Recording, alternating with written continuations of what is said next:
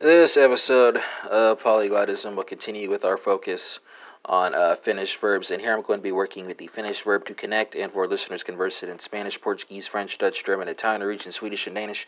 There will be translations and spellings for you as well, so folks conversant in any of those languages can make connections that they want to make, and I'll be proceeding by person and number here, so you have second person singular, then second person plural, with the translation in both instances being connect as an imperative command.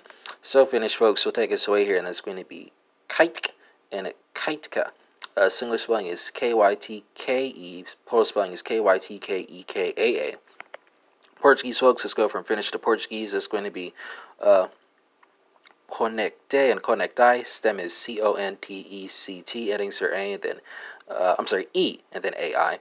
French folks, let's go from Portuguese to French. It's going to be connecte and connectizi. Stemmer is Connect, endings are E and then easy. Double check me on the plural. Sometimes I'll drop an N or a Z or something. Dutch folks, let's go from French to Dutch. It's going to be verbind, spelled Verbind. German folks, let's go from Dutch to German. It's going to be Verbinder and Verbindet. Stem here is Verbind. Endings are E and then ET.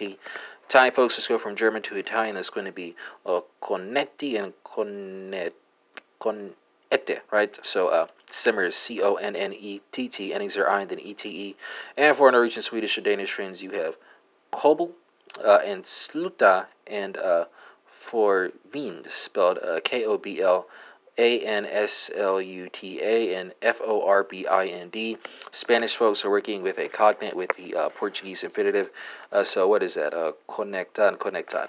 And that concludes this episode of Polyglotism, which focused on the Finnish verb to connect, and we had comparisons to Spanish, Portuguese, French, Dutch, German, Italian, Norwegian, Swedish, Danish, and this episode is in English. So that's more than 10 for you right there.